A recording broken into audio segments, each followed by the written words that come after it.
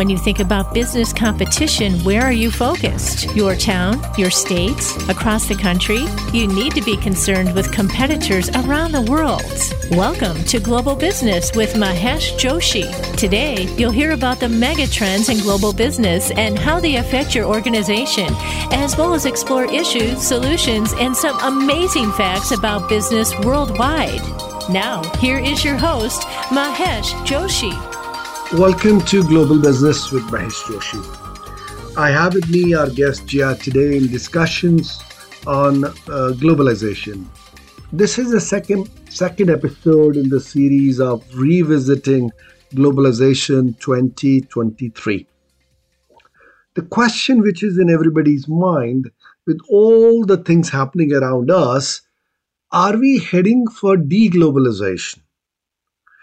Is it possible to untangle the strong ties built around nation states in past decades through the flow of goods, services, data, people, knowledge, all of it put together? What problems is globalization facing? What could be possible outcomes? We all realize that a lot of things have moved around us.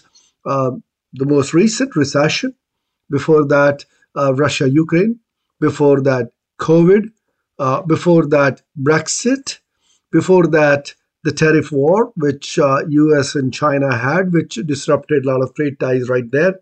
And before that also, we had financial crisis. So a lot of variations have come in.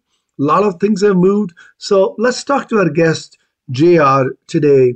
What are the major problems globalization is facing? Now, JR Klein is the principal of JR Global, a consulting firm dedicated to facilitating global transformation.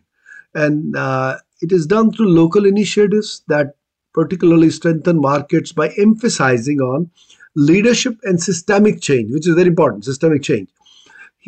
JR has been active in social impact financing for more than 4 decades.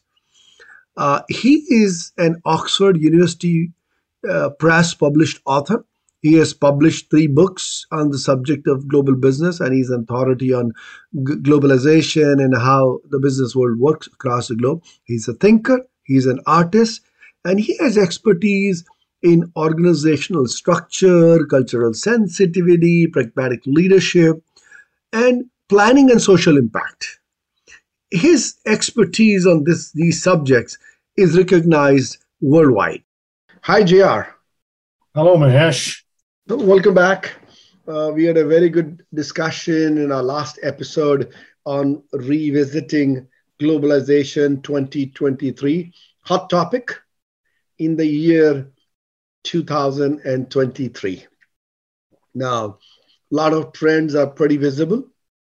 A lot of focus on decarbonization in the whole world, how to decarbonize. It's collecting most of the nations to work together towards the goal.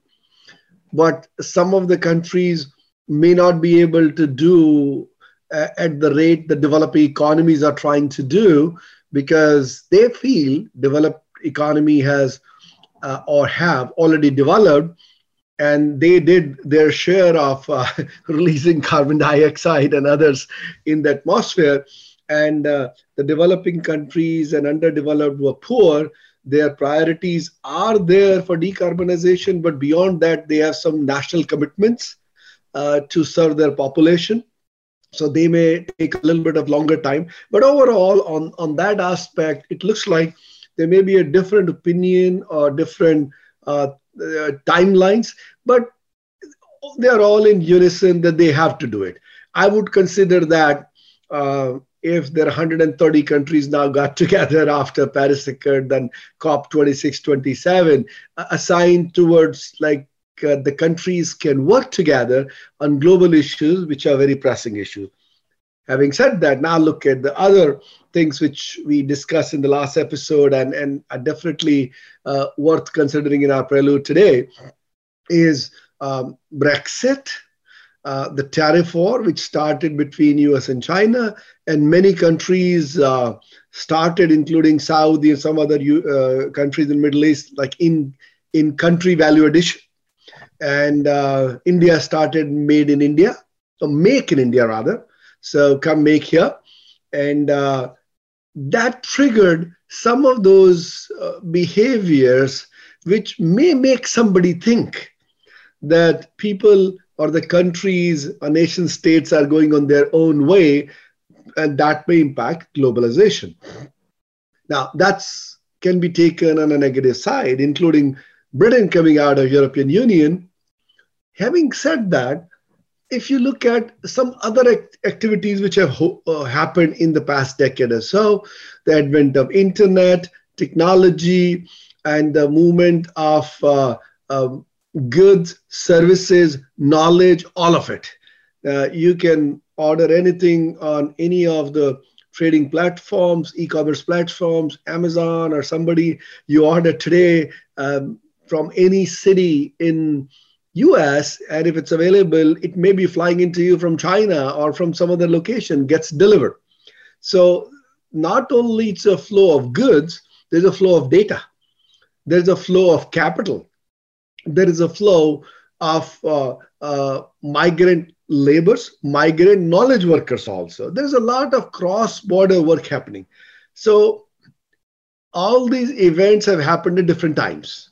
And in between, we have seen financial crisis, we have seen pandemic, and we have seen some other geopolitical fractures, natural calamities.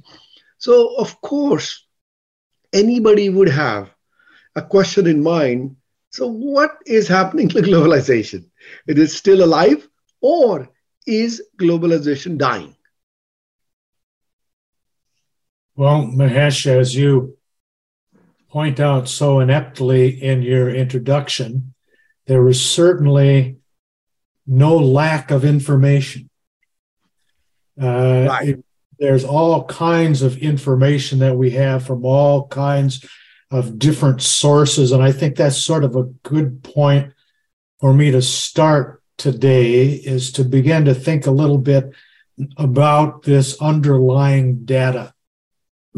And as you also mentioned it a little bit, there's always a lot of different opinions, different perspectives on what is actually happening in the world.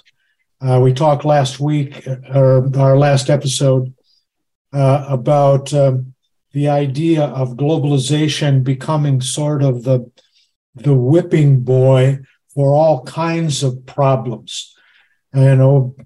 Countries attributing a lot of their woes to globalization.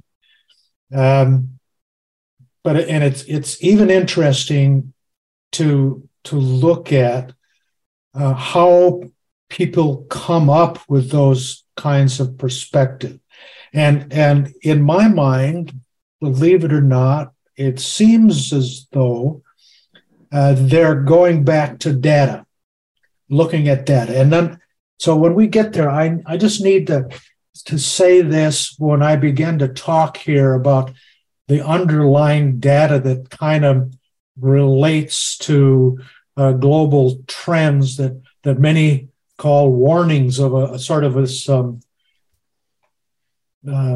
paradigm point, that we've reached, where globalization is going away. What we're talking about here is pure data, looking at data without any analysis. Now, we can have opinions about data. When we get those numbers in, we get those statistics in, those statistics are a big stack of knowledge. But without some understanding, though, that knowledge, just the pure form of that data, is not always telling the story. Okay? And so the narrative kind of today is that, as I said, there's some warning trends here. Now we can see this idea of potentially having some kind of a traumatic and I don't want to say an explosion. What I want to say is a traumatic experience in globalization. We can see this in various ways. For example, parts of the economy or parts of the globalization, like you mentioned, the flow of trade, flow of capital, ideas, services, people have sort of slowed down in the short term. While some of them, like services, are still historically high, that might kind of give the impression that globalization is on the verge of a downward path, especially once you consider some underlying dynamics of things like trade protection and regional I would call it expectationalism, what we think we're going to get out of it. Now, another way to consider the pace of globalism is to look at the aggregate activity in the world's most open, globalized economies. So if we were to add together the GDP of, let's pick some countries, I'm going to pick them very specifically, like Ireland, Switzerland, Belgium, Singapore, Netherlands. These are small, open economies that are in many respects the canaries in the coal mine for the world economy, in the sense that they are the first usually to sort of pick up new trends, and their trending extends to the trend is to grow a little bit more slowly, and is usually below the average growth in other economies around the world. These are groups that are what would I call them? These are small, almost unnoticed economies. Okay. To go along with that, the rise of new technologies in manufacturing and supply chain management has meant that many goods require less capital today than they have before. If you're just looking at the data, it looks like they're requiring less capital. And then on top of that, we have these trade disputes. There's this ongoing dispute between the United States and China. The pandemic hit us. We have a war in Ukraine. All of these have sort of fractured some point that supply chain.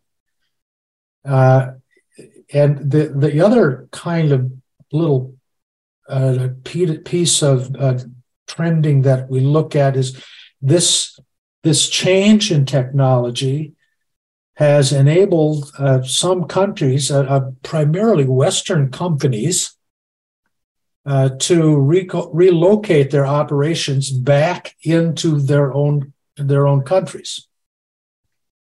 Now, so there's this one trend, there's this one narrative, sort of this sense that globalization and trade has stopped growing.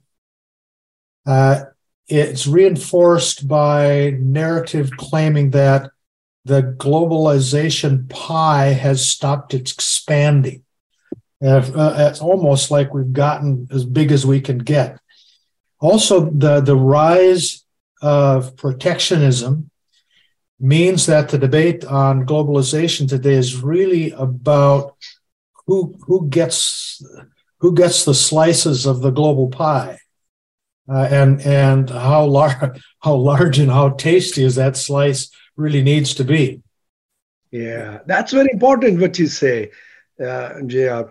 JR, I'm so sorry to interrupt you. We have to take a short break, and we'll continue our discussion on this very interesting subject after the break.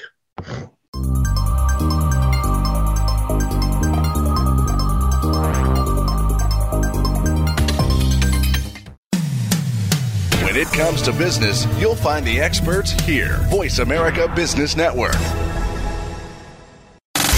Have you friended us on Facebook yet? Why not? Just go to facebook.com/Voice America or search for the keywords Voice America. Once you are part of our Facebook network, you'll receive daily messages about what's happening with our shows, this week's featured guests, and new happenings at the Voice America Talk Radio Network. And you can add your voice to the always active discussions on our timeline. Just go to facebook.com/Voice America or search for Voice America. For the past 2 years, Global Business with Mahesh Joshi has been a top-rated program on the Voice America Business Channel. Now, with its popularity growing, he has converted many of the concepts discussed on the show into an easy-to-read book from Oxford University Press, one of the top publishers in the world. Place your order for the book, Global Business, at mkjgb.com. Act now, and as a special offer, you'll receive a signed copy of the book by the author, Mahesh Joshi. Order today at mkjgb.com.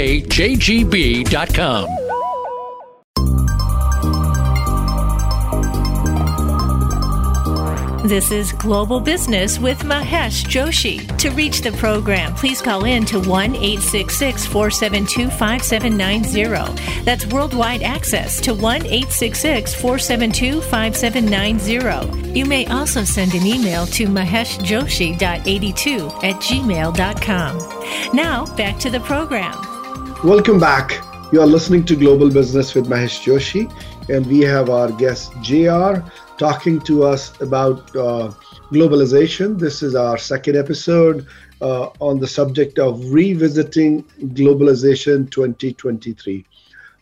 JR, we are in our segment 2. Sorry, I had to interrupt you at the end of segment 1. You're talking about the prevailing narrative, and you're talking about what piece of the pie you get. Would you please continue on that? Absolutely. This sort of thinking of globalization as this pie, and we try and allocate different portions of the pie, and not only how big it is, but what does our portion taste like? This might help to explain why politicians who vocally stand up for their constituents, or their kind of corners in this trade-related debate, really are being rewarded in elections. I'll give you an example. In the United States, many candidates for election tend to take on more of a protectionist stance on trade, on immigration, especially where they are not certain of being reelected. Right.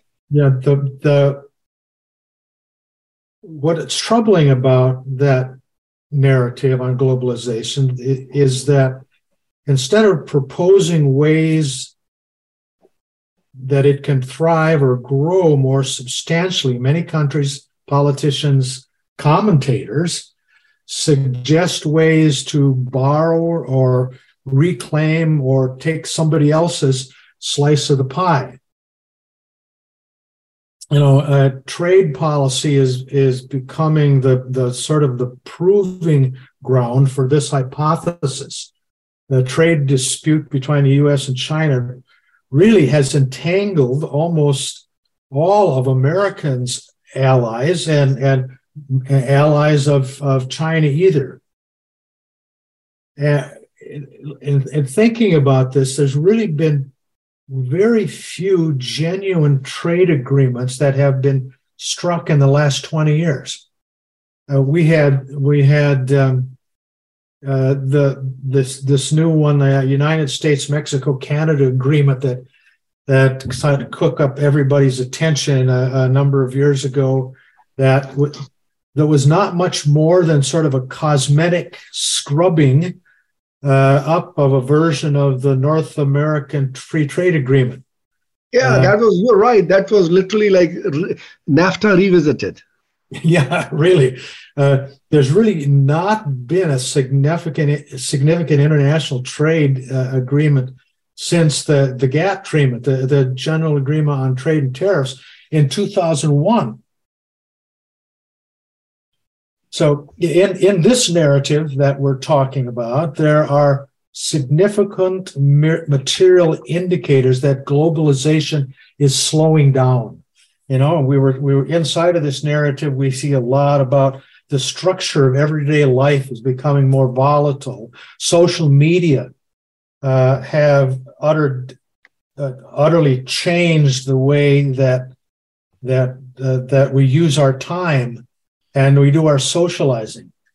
And more broadly, in several developed countries, the level of what the United Nations would call human development, this like life expectancy, education, those levels are stalling. Some cases they're reversing, and little things like, you know, out of the last 20 years, Mahesh, 19 of those years have been the hottest years on record.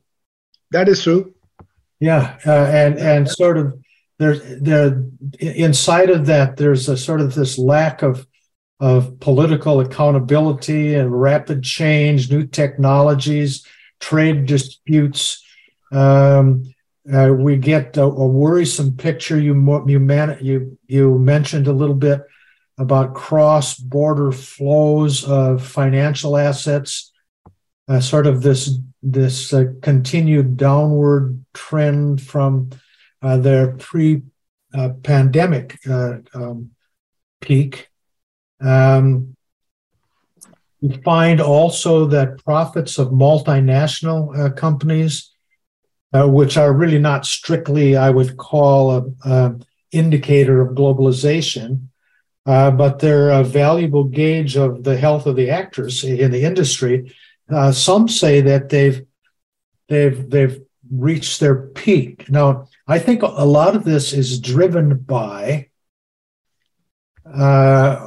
the profound dissatisfaction with the political class. And we talked about a little bit last episode about where that kind of comes from. It comes primarily from a middle class who has seen their wages and their wealth growth sort of stagnate over the last 30 years or more. And the differing fortunes of large corporate actors, we see that happening, but we see it happening with little recognition or concern about the issues that everyday people sort of have to grapple with. So that's part of what we see if we're looking at this idea that globalization is in a downturn, and that it's soon going to go away. And I also we'll remind ourselves at this point that there's plenty of information, and with plenty of information, there comes a lot of different opinions. So at this point, I'd like to really stop for a minute and then begin to look at other interpretations here. No, I think that you bring in a very good point. That's lovely. You know, yes. Go ahead. If we could, I would like to take a look at where we are at the beginning of 2023. You know, what does it look like? What's the world look like? And we gauge that on trade and capital and information and all that stuff. So take a little time to really, I would say, fairly briefly go through and look at what is happening today. Yeah. Okay. That's important. Okay, so I can take off on that, and then you stop me when you need to. So let's look at world trade for a bit. You know, after plummeting at the onset of the pandemic, world trade in goods bounced back to its pre-pandemic level by the end of 2020, or before the levels before the end of 2020. You know, we had 19 and 20 and part of 19 and 20 where the bottom fell out of everything. That was pandemic. But after that, we've actually seen 2001 being a record year as far as trade is concerned. Yeah, right. 21 was record. Yeah, and that's reasonable. I mean, you think about the way trade roared back after the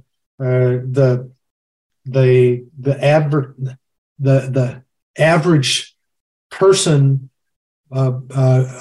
household, community, country kind of moved back into normalcy,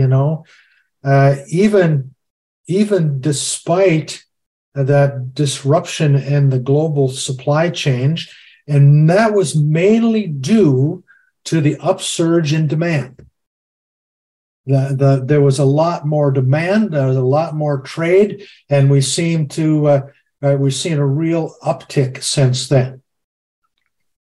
The next piece of this I would look at quickly is the flow of capital. Much like trade, international capital flows also plummeted at the beginning of the pandemic, and they have also recovered.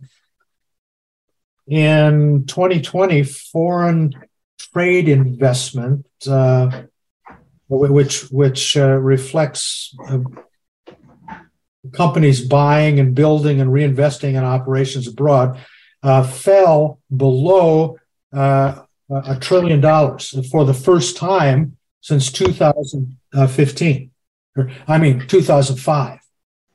And that's very critical. This subject, this number that you're bringing in, because we discussed one time about that the top 5 companies have more market cap. These are multinational companies than the bottom almost 150 countries. So they make a lot of difference in the progression of globalization or regression. Exactly. And these sort of record levels of economic uncertainty are unsurprisingly have prompted firms to basically hold off on commitment of new investment. That's dangerous for the economy. Well, yeah, and it has its ramifications, doesn't it? Yeah, absolutely right. And if when we look at information flow, international data flow surged as the kind of the opposite of what happened in trade and capital. International data flow surged as the pandemic set in, and mainly because everybody had to go online. They had to sort of set up this interpersonal interaction online.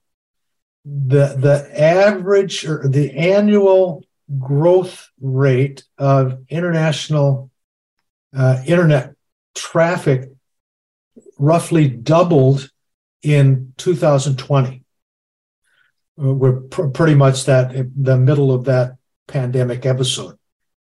But that, as we're seeing at this point, that was probably just a one-time spike. International data flow are still growing, but they're growing a lot more slowly. For example, they've slowed down a little bit in 2019, but in 2021, they grew more slowly. The active word there is they continue to grow, but they've just slowed down. That may be part of the old axiom: slow and steady wins the race.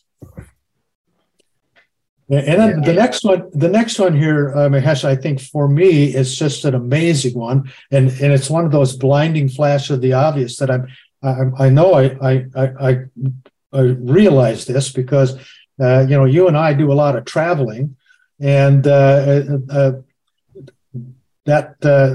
was not the normal thing to do during those pandemic years. This people flow, this international flow of people, had been restricted severely by the pandemic. Again, for the the obvious reason, didn't want to have a transmission of the virus. The number of people traveling to foreign countries in 2020 fell by 73%. And at the end of 2021 was still down by 71%. The pandemic reversed 3 decades of growth of international travel, as did also the war and recovery in Europe. Now we're beginning to see that tip up a little bit, but I'm sure not as quickly as the industries would want, but the tending growth there is coming back. Yes, that's a very important point you bring in, JR. I'm again so sorry to interrupt you. We need to take a short break, and we'll continue our discussion after the break.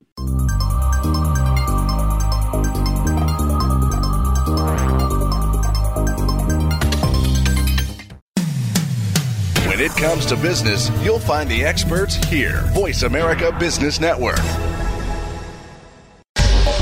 Get the news on our shows and other happenings by following us on Twitter. Find us at VoiceAmericaTRN or twitter.com/VoiceAmericaTRN. For the past 2 years, Global Business with Mahesh Joshi has been a top-rated program on the Voice America Business Channel. Now, with its popularity growing, he has converted many of the concepts discussed on the show into an easy-to-read book from Oxford University Press, one of the top publishers in the world. Place your order for the book, Global Business, at mkjgb.com. Act now, and as a special offer, you'll receive a signed copy of the book by the author, Mahesh Joshi. Order today at mkjgb.com.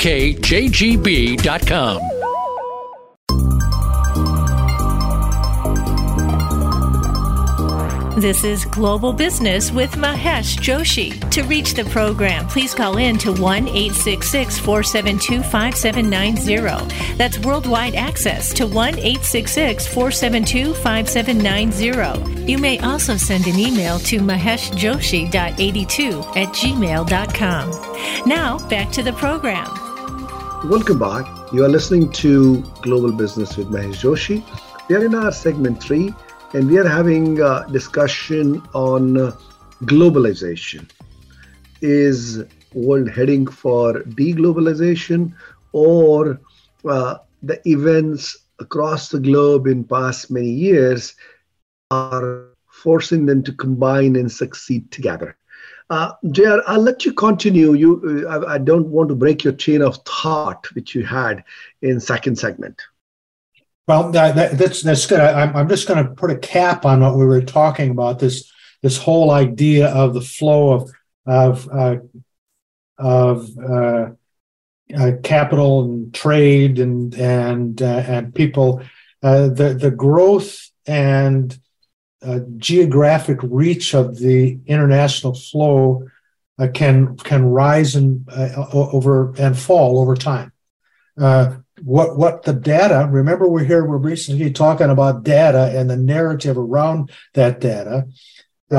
What the data, when you analyze it, it actually says that there is a normal sort of ebb, a rise and flow over time, but the fundamental drivers of success in the global strategy remains unchanged. Okay.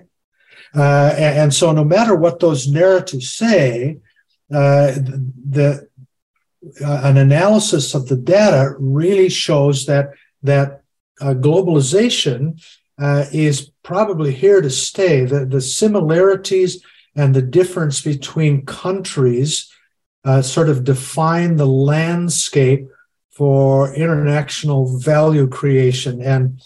And the task of the global strategist is to sort of navigate the opportunities and threats presented by both, as Harvard Business Review would say, both by the bridges and the barriers in the market. And so one thing that I think both of these narratives have in common is that all sort of speculate that globalization may not be replaced, but it certainly will probably be restructured. And by that, I mean, what we see is that restructuring will probably be more multipolar, around the world, probably dominated by 3 or 4 specific regions that increasingly do things in their own distinctive way. The relative power between countries and regions will balance out, we think, and then new constellations will emerge. Yeah, you're so right, and I hate to interrupt you, but you're really so right on the constellations, because you see another factor which came in was Ukraine, Russia thing, and the expectation was some hard lines drawn and few things happened. But you see in international arena, there has been some maturity shown by various countries, nation states in managing the global supply chains despite that massive disruption. It is not being taken to the state of blame where the sanctions spread from one country to the other supporting countries or something. I personally feel that's a result of the entangled networks of globalization, that if you find somebody else supporting somebody, you can't suddenly cut them off. Like one example is Europe, the kind of energy needs they have, although it can feel like that they are funding Russia, to fund the war, but they could not cut down their supply lines of energy from Russia. Although they stated that they want to do, they have to go gradually. And that shows that you're so widely entangled and dependent on certain things that till you build the new supply chain, it's not abrupt that, okay, I'm in war with you, so over, no more. I'll not take it from you. So it may not be the best example of the entangled global networks, but this could be one part of it, that how Europe is rebuilding their energy supply chain from other suppliers and not abruptly cutting it with what they were getting from Russia, because that's impossible. They have to take care of, they're hating that war. They don't like Russia, what they're doing, but they just cannot cut off the supplies coming from there. And similarly, Russia is also not cutting off, So this is to your point. Yeah, and your example is really good about how sort of regional areas are I think I'm going to use the word struggling with what it means to be interconnected. You have your own, if you're a country, your own personal priorities that may not connect very well to one of your allies' personal priorities. Yet you both have the same situation, the same kinds of problems, and have to come up with answers that you both agree on. This to me really begins to point to this idea of multipolar, a multipolar change. There's 3 significant players that seem to be moving toward dominating in the geopolitical area. These will probably be the players that will probably run the new game in the 21st century. And you and I have talked about these before. I'm gonna call it 3 and maybe another one. The China-centric Asia area in the Pacific coast and the China area, I think will be one. I think the Americas will be another one. Both continents. I think that Europe will probably be the third one. They have an abundance of developed countries. They're getting a little bit better, kind of working together in the EU. Although, as I said before, there's still conflict and priorities there. Now, the fourth one, I'm going to postulate that the fourth one would be India. It could constitute the fourth pole, but I'm not quite sure if they're quite ready.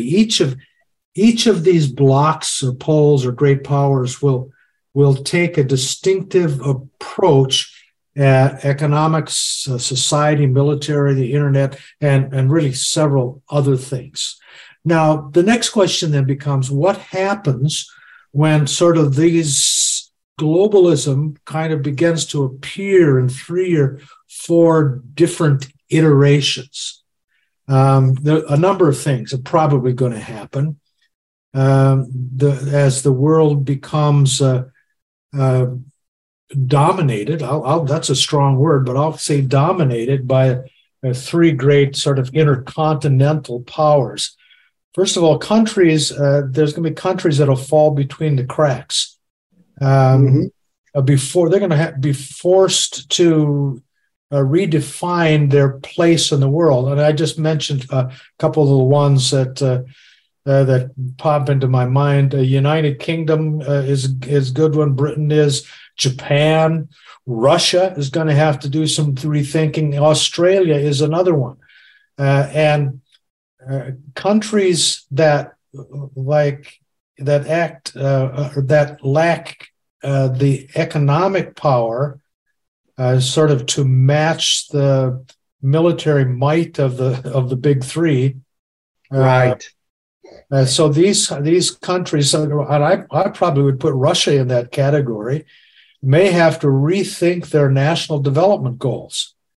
Countries with vast economic potential, like India, may have to start to remake other facets of their power base, and I suggest maybe that means military.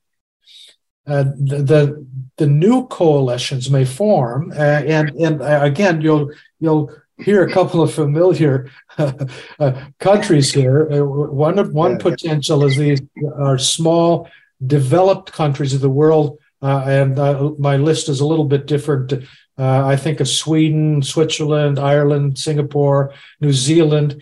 Again, many times these smaller kinds of developed economies are the canaries in the coal mine. These countries increasingly suffer similar policy challenges and seek to compare notes with each other when they are figuring out how to bring about solutions.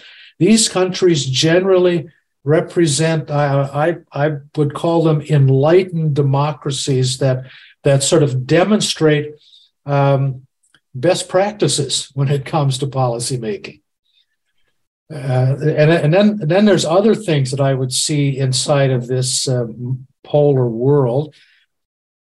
We talk a lot about institutions that are so predominant inside of a globalized, interconnected world.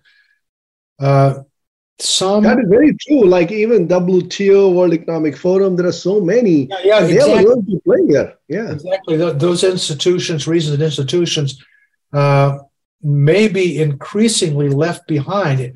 Institutions like the World Bank, like International Monetary Fund, World Trade Association, and NATO may even, in a world of intercontinental players may be defunct and would have to be placed by other kind of greater powers of diplomacy, I guess.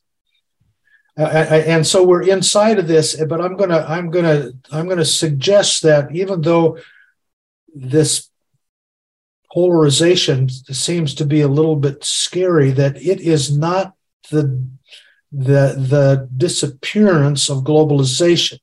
It is just a sort of a different structure, a different iteration of globalization. The exciting, the sort of the challenge for me inside of this new era would be that it could be one where new political templates and parties are either that are in process of being created now or will be created. We'll see that could happen. A world in which a new framework of sort of organic economic growth could be discovered. A world where many of the artificial stimulants for growth, such as indebtedness and the I would say sort of the tentative involvement of central banks, in access purchase, all that is going to have to be redone. That is very true. JR, we have come to our end of segment 3. Let's take a short break and then we can summarize in the next segment.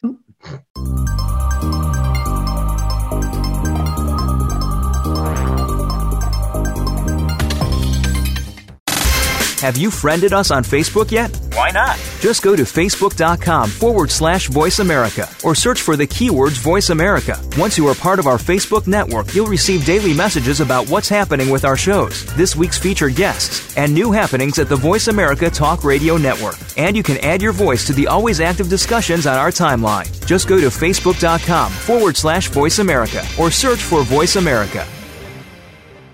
For the past 2 years, Global Business with Mahesh Joshi has been a top-rated program on the Voice America Business Channel. Now, with its popularity growing, he has converted many of the concepts discussed on the show into an easy-to-read book from Oxford University Press, one of the top publishers in the world. Place your order for the book, Global Business, at mkjgb.com. Act now, and as a special offer, you'll receive a signed copy of the book by the author, Mahesh Joshi. Order today at mkjgb.com.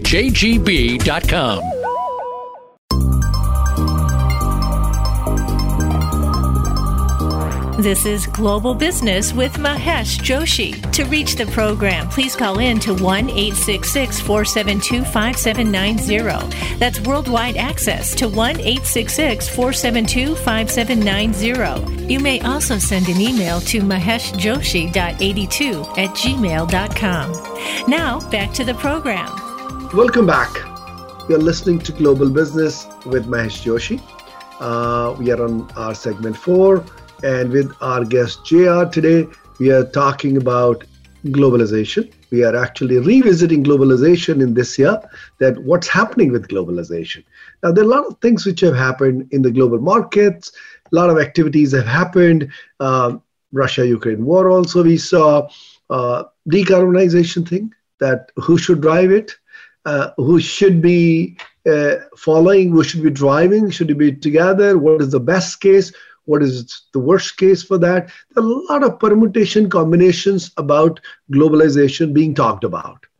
Now, who, in other way around, who could be winners and who could be losers if the so-called deglobalization happens, which could be very difficult to untangle the global networks which have been in place for so many years. Yes, definitely. US-China relations went down, lowest level in many generations.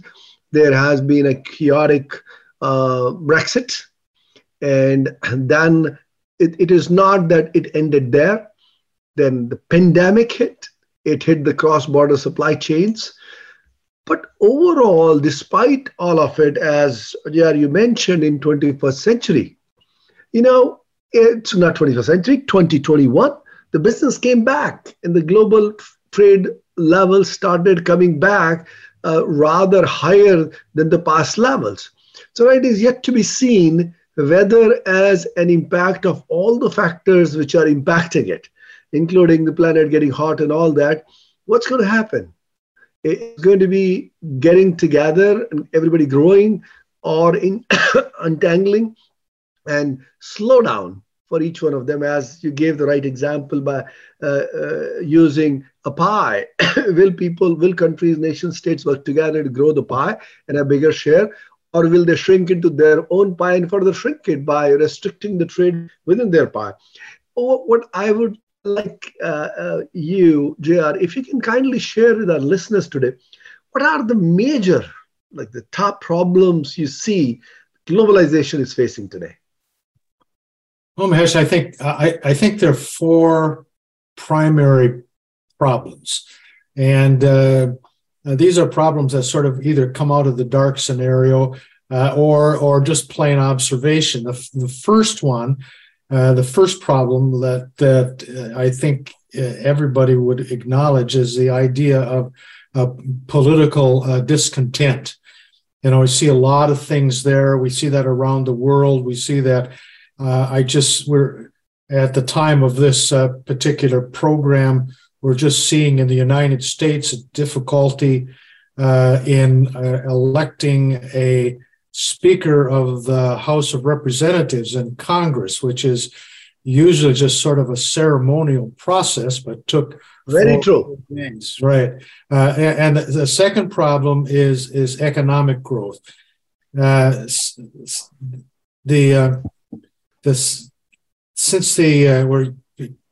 we're in the 21st century, economic growth worldwide has been sort of running out of steam. So we got to figure out how to I would say make that more organic.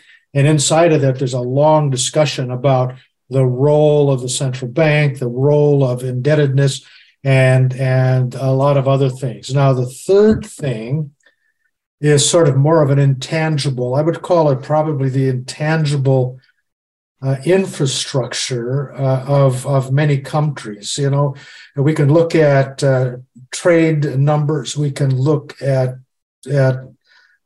capital flow numbers, we can look at people numbers, but there's sort of this intangible inside of a country that sort of stabilizes growth, and things like the labor market and their innovation and their way that they integrate technology, and this sort of intangible infrastructure which goes on systems of law and how strong their institutions are.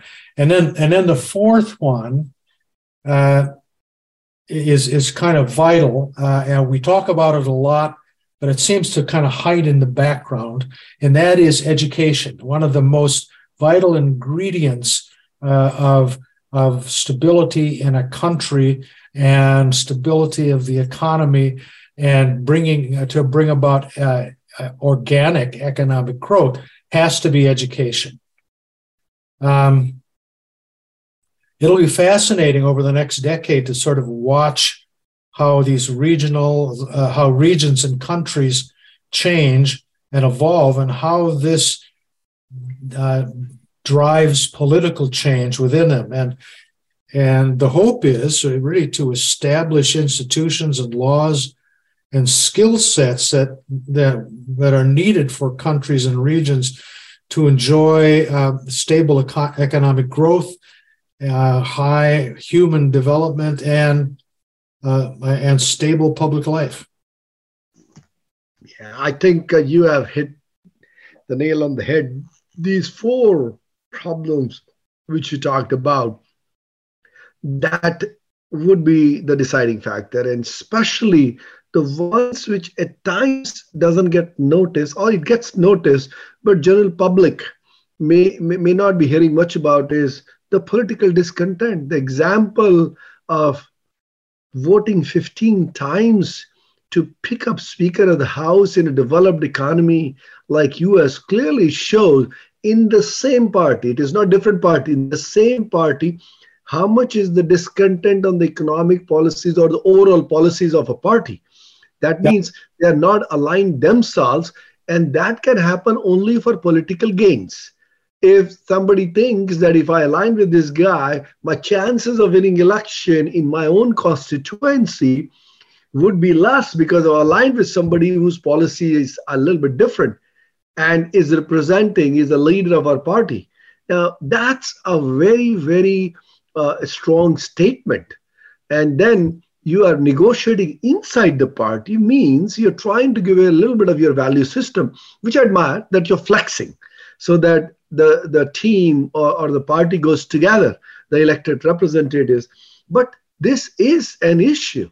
And if you look at the top 5 economies of the world, which probably should lead or can impact the globalization or deglobalization impact in this sense of their size, starting with US, then China, Japan, Germany, and India now, because India displaced UK to be in the 5th place. If you look at these 5 economies, how well do they get along with each other?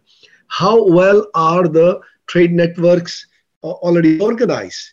Now, Germany is part of EU, and they've been leading there, but Brexit got out of it, which is now the number 6.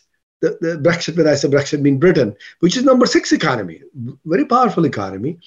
And now you see the political structure in China is not democratic. So that can have their own compulsion how to behave on certain things. Like we saw an example in during the pandemic, which is still continuing, relying only on their own policies on COVID and their own vaccine, not aligning with the rest of the globe, where there was a common development for an effective vaccine.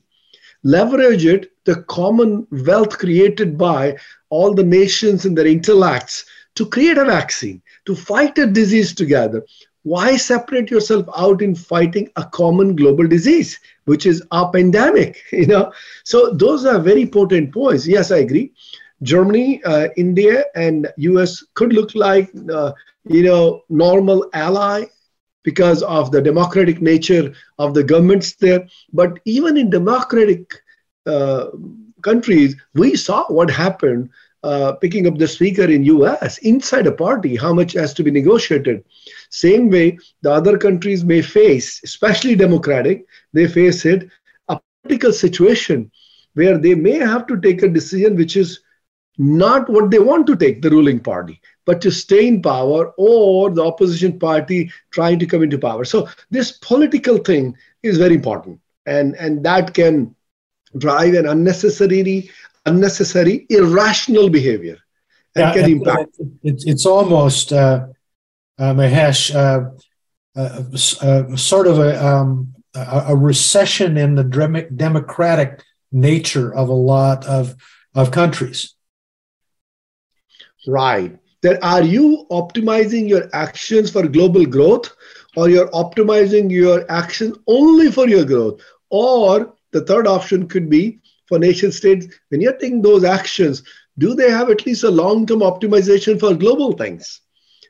Surviving alone at times is not possible in current environment for last few decades.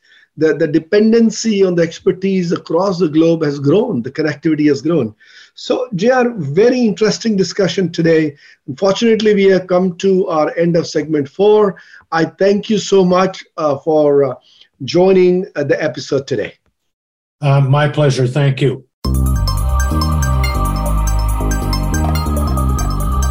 You've been listening to Global Business with Mahesh Joshi. We hope you'll tune in for another edition of the program next Wednesday at 9 a.m. Pacific Time and 12 noon Eastern Time on the Voice America Business Channel. Have a good week.